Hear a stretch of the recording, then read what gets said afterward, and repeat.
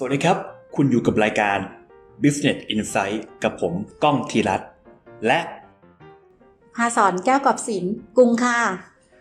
วันนี้นะครับเราจะมาคุยกันเรื่องที่ทำให้เจ้าของธุรกิจเนี่ยปวดหัวแล้วก็ปวดใจกันมากๆนั่นก็คือเรื่องการโดนตรวจสอบภาษีย้อนหลังนะครับผมทำไมเจ้าของธุรกิจหลายคนถึงโดนเรียกตรวจสอบภาษีย้อนหลังครับคุณกุ้งประเด็นนี้นะคะก็จะมีอยู่2ประเด็นอันแรกเลยค่ะถึงเวลาต้องยื่นเสียภาษีไม่ยื่นกับกรณีที่2ค่ะไอ้รายงานที่เรานำส่งหรืองบการเงินมันเรียกแขกคำว่าเรียกแขกนี่หมายถึงเรียกสรรพากรเข้ามาตรวจถูกไหมครับใช่แล้วค่ะ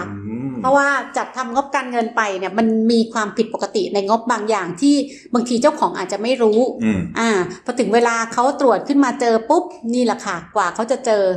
มันก็เลยเวลามันเนิ่นนานมันก็เลยกลายเป็นการตรวจสอบย้อนหลังมีประเด็นอะไรบ้างครับที่เรียกว่าเรียกแขกเรียกสรรพากรเข้ามาตรวจสอบภาษีของบริษัท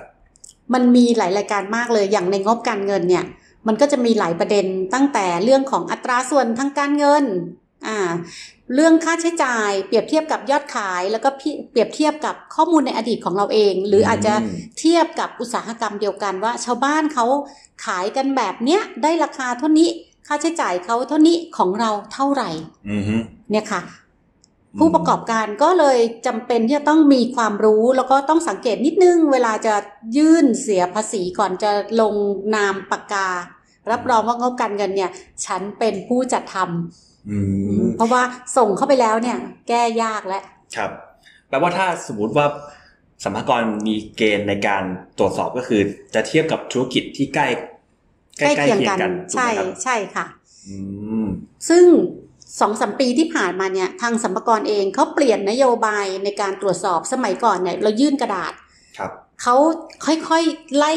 ตรวจทีละลายก็จะใช้เวลาเนิ่นนานกว่าจะมาถึงเราเนี่ยบางที3ปี4ปีนะคะซึ่งเวลามาถึงเราช้าเนี่ยสิ่งที่เราจะได้รับเป็นของขวัญคือดอกเบี้ยค่ะเขาเรียกว่าเงินเพิ่ม 1.5% ต่อเดือนเพราะนั้นเวลาสรรพากรเข้ามาเนี่ยมักจะไม่ค่อยได้กลับไปมือเปล่าอะค่ะเขาก็จะได้ตัวภาษีที่เขาต้องการบวกเบี้ยปรับเบี้ยปรับเบี้ยปรับและเงินเพิ่มเบี้ยปรับคืออะไรอันแรกเลยภาษีถ้าเราจ่ายขาดเขาแน่นอนเขาจะต้องขอคืนครับเรียกปรับเรียกค่าภาษีเรานะคะส่วนที่เราจ่ายขาดสมมุติว่า1 ล้านเขาก็1 ล้านคุณจ่ายขาดขอ1 ล้านกับลงโทษค่ะเพราะไม่งั้นวันหลังไม่หลาบจำก็จะมีการปรับเขาเรียกเบี้ยปรับเนี่ยมันจะเป็นเท่าอาจจะ1 เท่าหรือ2 เท่าอันนี้ก็ขึ้นอยู่กับเคสสูงสุดไม่เกิน2 เท่าก็แปลว่า1 ล้านต้องจ่ายให้เขาบวกกับอีก2 เท่าเป็นอีก2 ล้านเป็น3 ล้านเท่านั้นไม่พอเงินเพิ่ม 1.5% ต่อเดือนนับตั้งแต่วันที่เราควรจะจ่ายให้ครบแต่เราจ่ายไม่ครบแต่กฎหมายกำหนดค่ะว่าไอ้ 1.5% เนี่ยถ้ามันเกินตัวภาษี1 ล้านมีสิทธิ์เรียกได้แค่1 ล้านเท่ากับตัวภาษีเพราะนั้นเวลาเราจ่ายภาษีขาดไปสูงสุดที่เราจะโดนค่ะ4 เท่าใช่แล้วครับอย่างนี้ถ้าเจ้าของธุรกิจเนี่ยโดน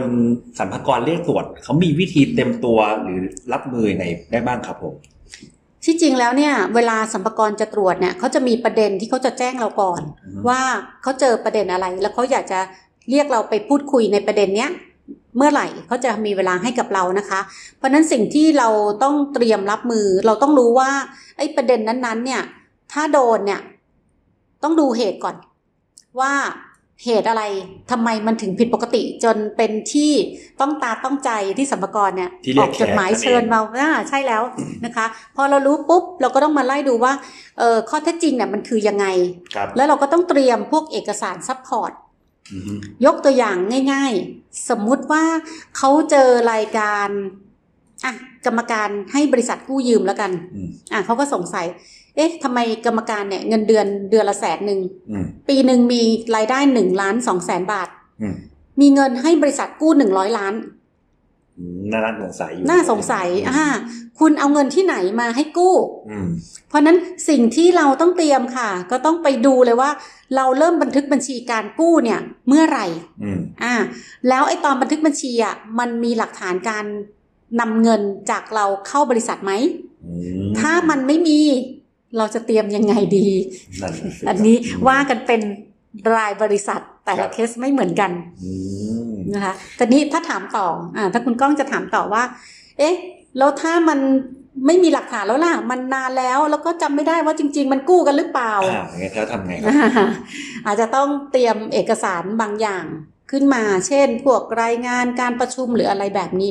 แต่ในบางเรื่องเนี่ยมันก็สุดวิสัยที่จะเตรียมเอกสารย้อนหลังแต่บางเรื่องเนี่ยมันเตรียมได้แล้วถ้าสุดวิสัยไม่ได้จริงๆเตรียมตังค์ค่ะเตรียมตังค์ใช่ไหมครับเตรียมวิธีเจรจาต่อรองโอ้ยอย่างนี้น่ากลัวมากครับสำหรับเจ้าของธุรกิจอย่างนี้คุณกุ้งมีเทคนิคอะไรสำหรับเจ้าของธุรกิจที่ลดความเสี่ยงในการถูกสรรพากรเรียกตรวจบ้างครับอันแรกเลยเจ้าของเนี่ยต้องมีความรู้บ้างไม่ใช่แบบบัญชียื่นมาให้เซ็นแล้วก็ดูแค่ว่าต้องจ่ายภาษีเท่าไหร่แพงไปทำมาใหม่ผมเห็นว่าอย่างนี้มีหลายเคสนะครับที่บางทีเจ้าของธุรกิจเนี่ยให้บัญชีเป็นคนดูเรื่องเกี่ยวกับพวกการเงินแล้วก็ไม่ได้เข้าไปคุกคลีด้วยเท่าไหร่นั่นแหละค่ะพอถึงเวลาปุ๊บบัญชีก็แค่ขอโทษทำผิดรู้เท่าไม่ถึงการคนที่จ่ายคือเจ้าของแต่เนี้ยมันเงินในกระเป๋าเราเองค่ะเราก็ต้องรู้วิธีที่จะป้องกันไม่ให้เงินในกระเป๋าเรามันรั่วออกไปนะคะอันแรกเลยเราให้บัญชีทำเนี่ยเลือกบัญชีที่มีคุณภาพสักนิดนึงนะไม่ใช่เอาแค่ราคาถูกๆเลือกคุณภาพนิดนึงอันที่สองค่ะตัวเราก็ต้องมีความรู้นิดนึงในการที่จะเซ็นงบการเงินก่อนจะหลดปากกาเนี่ยอ่านสักหน่อยนึงนะเสียเวลาไม่ได้เยอะมากเลยอ่านสักหน่อยนึงและถ้าไม่แน่ใจใช้บริการที่ปรึกษาดีกว่าต้องให้ผู้เชี่ยวชาญเข้ามาดูผมว่าน่าจะเป็นอะไรที่มันชัวร์กว่าใช่ค่ะซึ่งจริงๆมันก็จะมีบริการในเรื่องของการช่วยเรารีวิวงบการเงินเบื้องต้นคนเข้าใจว่าผู้สอบบัญชีเวลาเขาเซ็นงบการเงินแปลว่าเขาตรวจสอบให้เราเสร็จแล้วไม่ใช่เลยนะคะครับไม่ใช่หน้าที่ของเขาเข้าใจผิดเกิดความเข้าใจผิดงั้นคนที่จะช่วยเราในเรื่องของการลดความเสี่ยง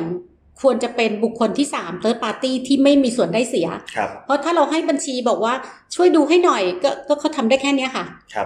ก็ออกมาเขาก็คิดว่าดีแล้วถ้าเราเองไม่มีความรู้อีกความเสี่ยงมันตกอยู่ที่เราหาคนที่ชำนาญนิดนึงแล้วก็มาช่วยเราดูแล้วก็ดูว่าอันไหนมันผิดปกติเพราะว่าคำว่าผิดปกติเนี่ยสมัยนี้เนี่ยมันเร็วมากเลยในการตรวจสอบ